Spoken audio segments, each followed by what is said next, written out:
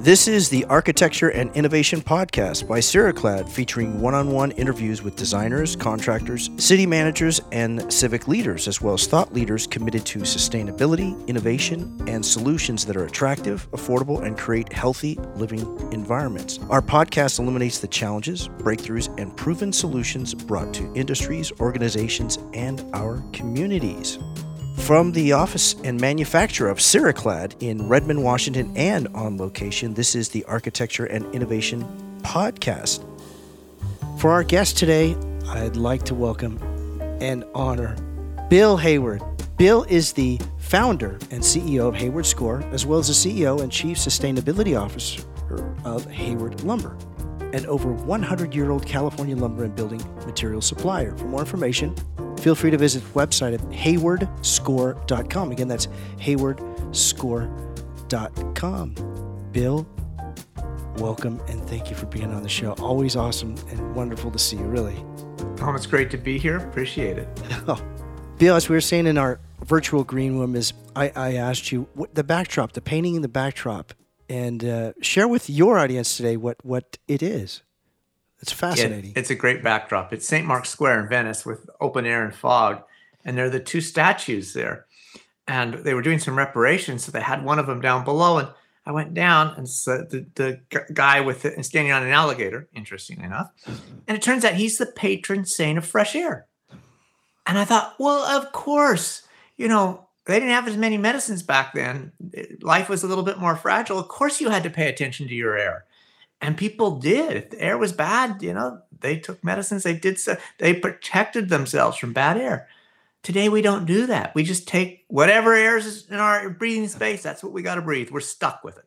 And I'm not stuck with it. I shared with you before we started today there's technology. There are many proven ways to increase the fresh air in all of our dwellings. And yet it's not as ubiquitous yet as, say, an air conditioning in a hot or humid city. What do you feel it takes or will take to where there's a tipping point to where it's not a matter of, I think we ought to think about it. It's, how well is it? Well, I think we just had the tipping point. It was called the pandemic, right? As the pandemic began, we worried about what was on our elevator button.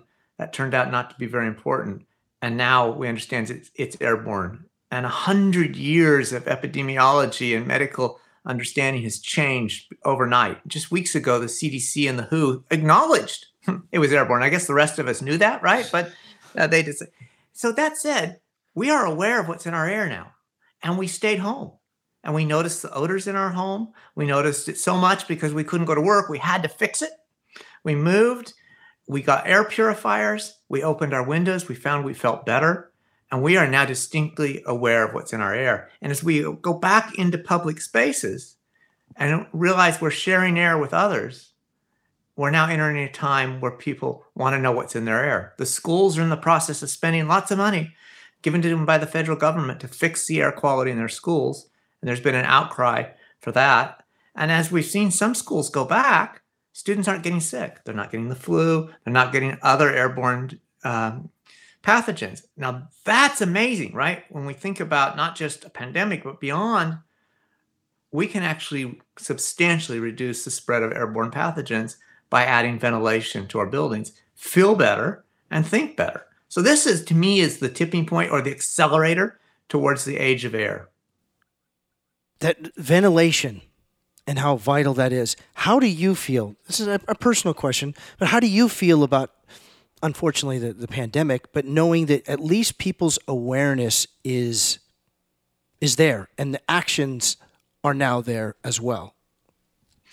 So for me, it's literally refreshing. Okay.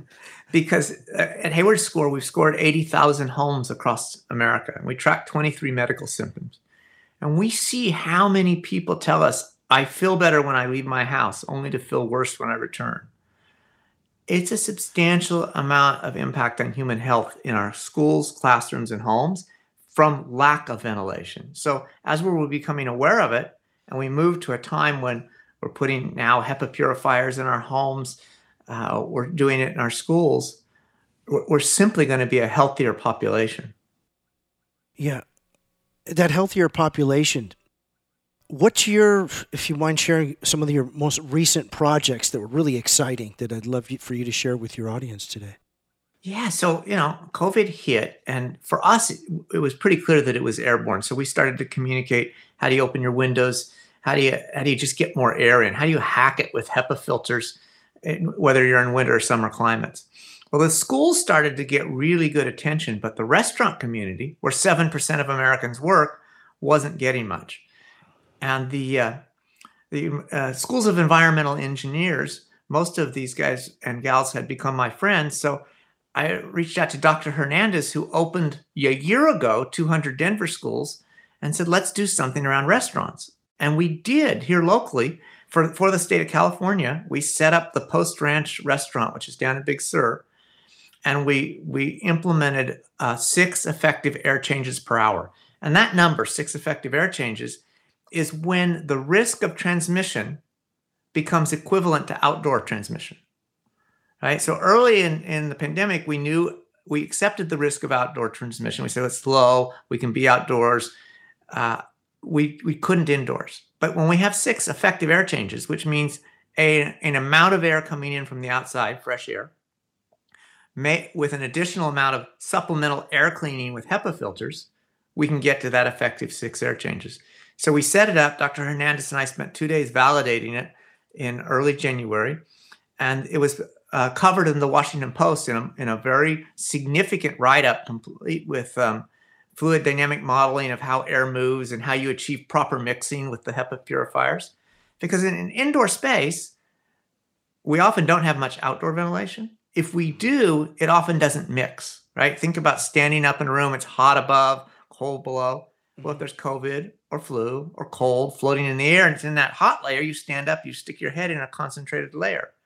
But if you have a network of HEPA filters in the room, and in classrooms, it was usually 2, they're cleaning air in between student, in between restaurant patron, and it's blowing air upwards, which is causing the room to mix and equally dilute across the entire space. So that's going to be one of the new core principles of great indoor ventilation as we move forward. It's not just bringing good outdoor air in, but we need some tools to make sure the indoor air is properly mixed and equally diluted. What's your experience in the last, say, 2-3 years in being the authority, the leader in the importance and the value of fresh air in buildings? Well, 3 years ago, it was kind of interesting. Now I get calls all the time to do this show, this presentation, this. What I think is the most exciting about it is, I got sick in a house years ago in 2008, 2009. Mm-hmm. My wife, family, we were very impacted. And when we found half the homes in America were impacting health. 70% of schools had bad air circulation that was impacting health. 70. It seemed like a worthy mission to try and change that and change health in America. Now, with the attention the pandemic is given to air and the impact of air on health, I think we're well on our way to achieve my dream, which is healthy indoor air for all. Yeah. Tell us about your dream. I mean, I know you touched on your experience, but with your third eye, what outcome would make you, if there's such a thing, to just kind of pause for a moment and go, wow, this vision that I, meaning you, Bill, had is in motion. I mean, it is now, but to where really it's to a point of where it is just a standard. Yeah, so when I think about it that way, Tom, my dream would be to change health by changing the air we breathe in our homes and schools, which is a kind of simple, really. Today we understand that most of our health impacts are either airborne or environmental exposures. And the first thing people do when they say, it's environmental exposures, they think, environment, that's out there. Except we spend 90% of our time indoors. So the delivery vehicle of environmental exposures is indoor air. And then again, we say, it's all going to kill us, and it doesn't feel actionable. But actually, we can change the shell of our house. We can add HEPA filtration to our house. We can protect the layer that brings the air through into that. And all of a sudden, it's incredibly actionable. we can take action in our own space that leads to a better health outcome for us, leaves us in a better cognitive condition, be able to optimize our lives. And then for me, the ultimate part of that story is I believe we can heal the planet by healing our homes. Because when you take the steps to make a home airtight and bring good fresh air in and reduce outdoor pollutants, you're air sealing, you're adding insulation, you're putting ventilation in. That makes your HVAC more efficient. Buildings consume 30+% of energy. So if we solve for reasons of health and make our buildings more efficient, now we're working on 1/3 of the global carbon footprint. And it's an affordable method to do it that has tremendous benefits, not only to the planet, but to our own health. So we can heal the planet by healing our homes. And when we sit in our home and we realize bad toxic chemicals aren't good for us, are we going to keep demanding toxic chemicals? No, we're going to start asking for the good stuff. And when we do that, industry follows. So that's part of healing the planet. Talk about the technology and the affordability. Let's stay with the technology for now. The technology to make it as great as it can be. The good stuff, as you say. Yeah. Well, I'll give you a quick parallel, right? The last time building had a triggering event was the energy crisis. Some of us remember waiting in gas lines. I was in my mom's car going to school, but we waited. And that triggered a move to energy efficiency. But the technology to go to energy efficiency didn't exist in 73 and 76. Had to be invented. Now we're driving towards air and changing codes around air quality and ventilation. Guess what? All that technology is invented. In fact, it's existed. It's commercially available. It's been available for over 10 years. So we don't have to invent anything. It's all ready to go. Right? So we know how to do air tightness. And we know how to do good waterproofing. And we know how to introduce air into buildings with energy recovery ventilation. The challenge on that is when you tell the HVAC industry about energy recovery ventilation, their memory of that, if they know anything about it at all, is it's old, it's inefficient, it doesn't work so well. Today, energy recovery ventilation can bring outdoor air in at 90% energy efficiency, right? So it harvests 90% of the energy on the outgoing air. And because it's energy recovery, it dumps moisture from the incoming air passively, basically, without a big, heavy dehumidifier. So in many of our climates around the country where you need dehumidification, you get dehumidification. And so now on a 40-degree day, given that efficiency, the air is coming in at, say, 68 into the 70-degree room. And we're dumping 70% of the humidity. So you need a tiny humidifier or a two-stage air conditioner running at slow speed can now dehumidify enough that you don't actually need to even add a dehumidifier, right? That's a hugely energy efficient package. It's delivering tremendously healthy indoor environment. I love this. It's fascinating. You're listening to the Architecture and Innovation Podcast presented by Ceraclad. We're talking today with Bill Hayward. Bill is the founder and CEO of Hayward Score, as well as CEO and Chief Sustainability Officer of Hayward Lumber. For more information, please visit haywardscore.com. Again, that's haywardscore.com. Bill, if you could touch on, go back to some of your most recent projects. What's an investment to get up to the level that you feel is appropriate for people in a dwelling, in a building, in a structure? Private home or in business, either or. Okay, so I'll quickly give a restaurant example. Okay. Post Ranch is a 5-star restaurant. Stevie's is a Hispanic-owned restaurant on corner of 2 highways. A lovely woman owns it. 5 kids running around while she's trying to cook, right? Incredible food, though. It's in Prunedale, California. It cost us about $4,500 to do her restaurant. That was on-table HEPA filters, 6 on-the-ground HEPA filters to clean a patron, right? So that there were nobody downstream from airflow, and a $400 exhaust fan and about $1,100 worth of labor plus a monitor. So now we're monitoring. We have filtration, mixing, and outdoor air at the 6 air change per hour. $4,500, right? She said it paid for itself in 2 weeks. her patron count went up. She had more people in, and she saved a ton of money on her propane because now she had people inside and out. That's an amazing story. The Post Ranch, and we're in temperate California, so she didn't need per se energy recovery ventilation. The Post Ranch opened their economizers, added 9 HEPA filters, 16 tabletop. They spent about $9,000. They also spent another $20,000 to add a energy recovery ventilator, which they have to lift over the roof with a crane.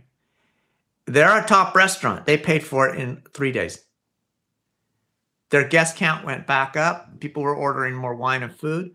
The chef says it's the future of dining, to have air that we care for. We care for our food. Now we care for our air. Right? The dining experience was stunning in that restaurant. Is there an acknowledgement of I'm not sure what you would call a place that's the restaurants where it's just like, this is a sanitary restaurant. Is there one that's an acronym or a symbol of you can be certain that this is a 100% clean, type air acknowledgement or certification? You almost said it. You almost said clean air restaurant. So after we did the Post Ranch, it was written up in the Washington Post. We're launching this Wednesday a new website called cleanairrestaurants.com. And it makes all of this information available in a free 20-minute how-to. You don't need to hire an air quality specialist to do it because we're trying to spread the word. But it also reviews energy recovery ventilation, and it's going live. We also, on that piece, offer a clean air restaurant certification. So you asked, and you didn't know to ask, right? No, I didn't. Yeah. And so that if you set your restaurant up, send in photographs of what you've done and give us a link to the live monitoring so we can monitor it, we can then certify it. That's almost as important as like a Michelin rated. I mean, because I can see you choosing like, I do not want to go in here. Right. I've heard senior people in the restaurant industry say, as we return, I don't think I'm ever going to want to go into a public space with people I don't know and share their air if I don't know something about the air inside the space. I think that's right. I mean, people are returning, but there's skepticism, there's concern, there's people sitting outdoors. And all of a sudden I'm hearing recently, I got the cold. I haven't had a cold in 16 months, right? Well, that's going to happen indoors in unventilated spaces. So I think we really will start to get tuned into, I want to go into a place that can prove to me they're ventilated. There's just no end. Clean air restaurant, clean air office building, clean air home, clean air every single facility is going to, I don't see how there is an end to this, Bill. I think there's a lot of opportunity because we all breathe air. Yeah, we do. Well, we want to make sure that it's as clean as possible. Not clean, that it is. So, I don't know if you've heard it first here about the Clean Air Restaurant. Have you shared that with any other media platforms? I have not, Tom, because the website doesn't go live till midnight Wednesday. Oh, jeez. Wow. No, that's fascinating. So will you have a complete, like a certification where they can affix it to their front window or door upon entrance?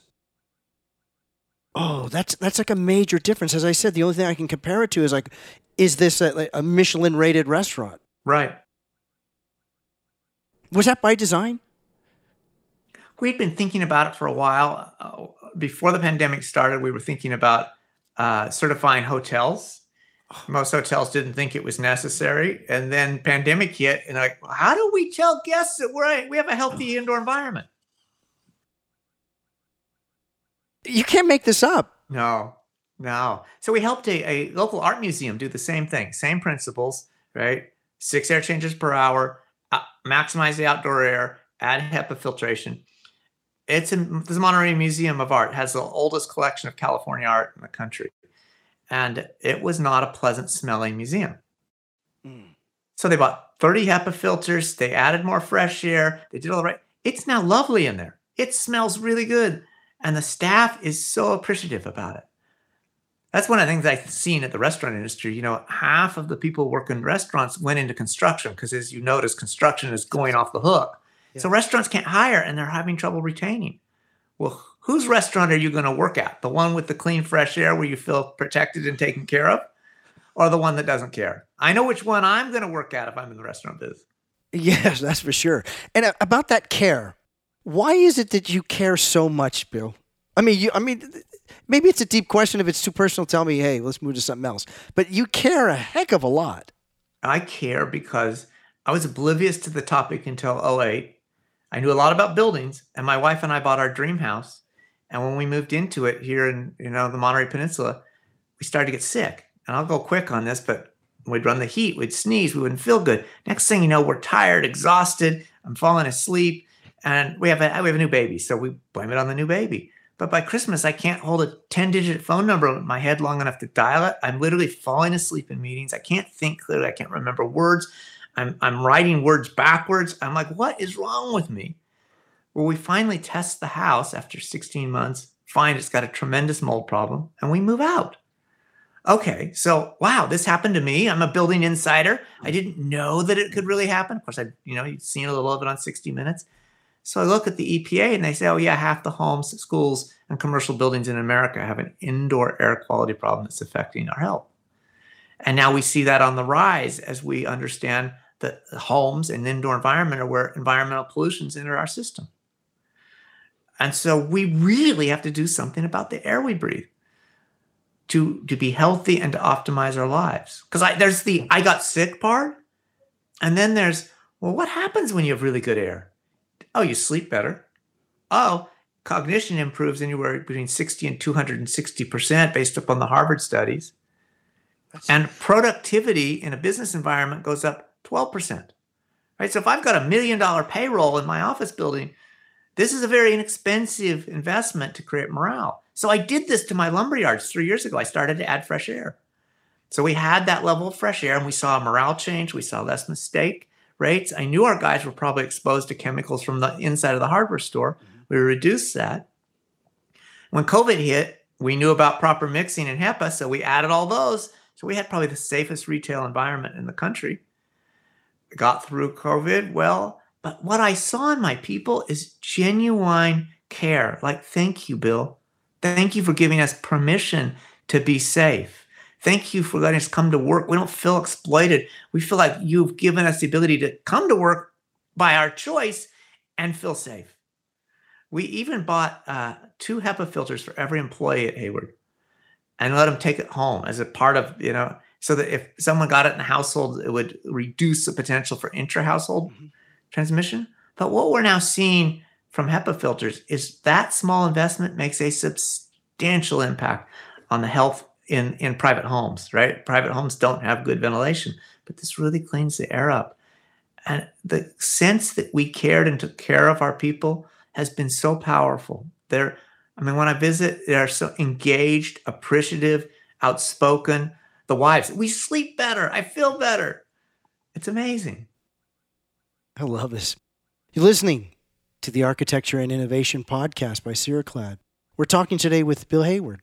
Bill is the founder and CEO of Hayward Score, as well as the CEO and Chief Sustainability Officer of Hayward Lumber. For more information, visit their website at haywardscore.com. Again, that's haywardscore.com. I know, Bill, you've touched on a tremendous amount already, but with business and commerce constantly evolving, the expectations for results and the outcomes for cleaner air has accelerated as well. What's changed in your experience over the last, say, let's make it really short, over the last, say, even couple of months? So I think the acknowledgement that it's airborne, the acknowledgement by CDC and the WHO, the kind of response of the average person saying, are you kidding? Didn't we know it was airborne a long time ago? Like, how did you guys not know? And then we're spending money on schools. We're starting to see from the schools that are open, people didn't get sick. And we're looking at the legacy benefit. We're saying, okay, beyond the pandemic, what is this going to do for us? And every day, I think the American public, or the global public, is expanding their thought process on what healthier air would do. And I think that's a really powerful change in the way that medicine and the environment of the home will be determined to be part of our medical package. And if you think about the book that Joe Allen wrote at Harvard called Healthy Buildings, the premise is that your building manager has more to do with your long-term health than your doctor. Well, that's talking about commercial buildings. We really spend more time in our homes. And often we don't have the same budget that the commercial building has to maintain the home. So if we can find simple, affordable ways to do that, which is one of the things we did at Hayward Score, we really focused on after we had 80,000 homes and 23 medical symptoms. It's the largest study of health and housing ever done. We focused on what are the affordable, portable, and transportable, easy to do hacks, things that impact human health in a positive way before we have to go and spend real money and add energy recovery ventilation. Now, if you're at the point where you're about to replace your HVAC system and spend a little bit more for that, you can get the health benefit and cut your energy bill by at least half. So it has a payback, but not everybody's ready to do the retrofit on their private home. How do you address if there's such thing as, it doesn't sound like there's a fear, it's just more of an awareness and just the decision, just to decide, look, I'm going to demand clean air in my home. I'm going to demand clean air and expect, not demand it, but just expect it in my workplace, in my workspace. Is there a way to do that or present that without being offensive or, making the owner or ownership feel like they're not caring as much? Again, going back to the example of the book that Joe Allen at Harvard produced, he did it in conjunction with the dean of the business school. So they documented the business case. And that's what we did with clean air at restaurants. I don't know that CDC is going to require it in the short run of restaurants. But when business owners look at that and say, oh, I can fill my restaurant up and my competitor isn't, I'm going to do it. And that's what the Carver Group documented. These buildings are getting better rent. They have higher occupancy. People don't move out, right? And I like to see the business case and leadership drive the change. I am sure legislation's coming, but leadership is going to be a lot better way to do it. So I think as we see demand for these things and people start to rent and make decisions based upon the air in the building that they're renting. And then the other side of it is this whole social equity story. And generally speaking, outdoor air is in worse condition in neighborhoods where people have less financial capacity. And so the burden falls higher. And this country is very focused, as it should be, on social equity, both in health and quality of life. And when the economics work, like lower cost of insurance, well, that is a payback. Then we can now afford to create the social equity that we need to have. Bill, what else would you like to share with your audience today that we may not have touched on? We did I would say a formal survey for Hayward Score where we surveyed, say 20,000 people about how much their healthcare cost was if they thought their home had impacted their health. And we're estimating that the annual cost of unhealthy housing, not just schools and restaurants, but unhealthy housing, is $700 billion a year to the U.S. healthcare system. And if we change the air we breathe in our indoor environments, we'd be able to put that money back into our economy to finance the retrofits, to do a whole bunch of things. And we know, because I've heard plenty of talk, our economy will get choked by the rising costs of healthcare.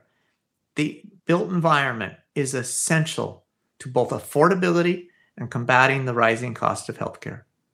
Bill, we can talk a lot more of this. I hope you want to come on again soon, because I just feel like each time we've discussed this, it becomes more and more important. I hope you consider coming on real soon again. I'd love to come back on, and it's always fun to get wound up because you wind me up with these questions. Oh, thank you, Bill. Bill, it's an honor and pleasure having you on your show today. Thank you very much. Thanks, Tom. Thank you. Our guest today has been Bill Hayward. Bill is the founder and CEO of Hayward Score, as well as the CEO and Chief Sustainability Officer of Hayward Lumber, an over 100-year-old California lumber and building materials supplier. For more information, feel free to visit haywardscore.com. Again, haywardscore.com. You've been listening to the Architecture and Innovation Podcast by Ceraclad. The Architecture and Innovation Podcast features one-on-one interviews with designers, contractors, city managers, thought leaders, and sustainability leaders, providing innovation and solutions that are attractive, affordable, and create a healthy living environment. The podcast illuminates the challenges, breakthroughs, and proven solutions brought to industries, organizations, and our communities. We look forward to joining us again next time. I'm Tom Jarrell. Thank you.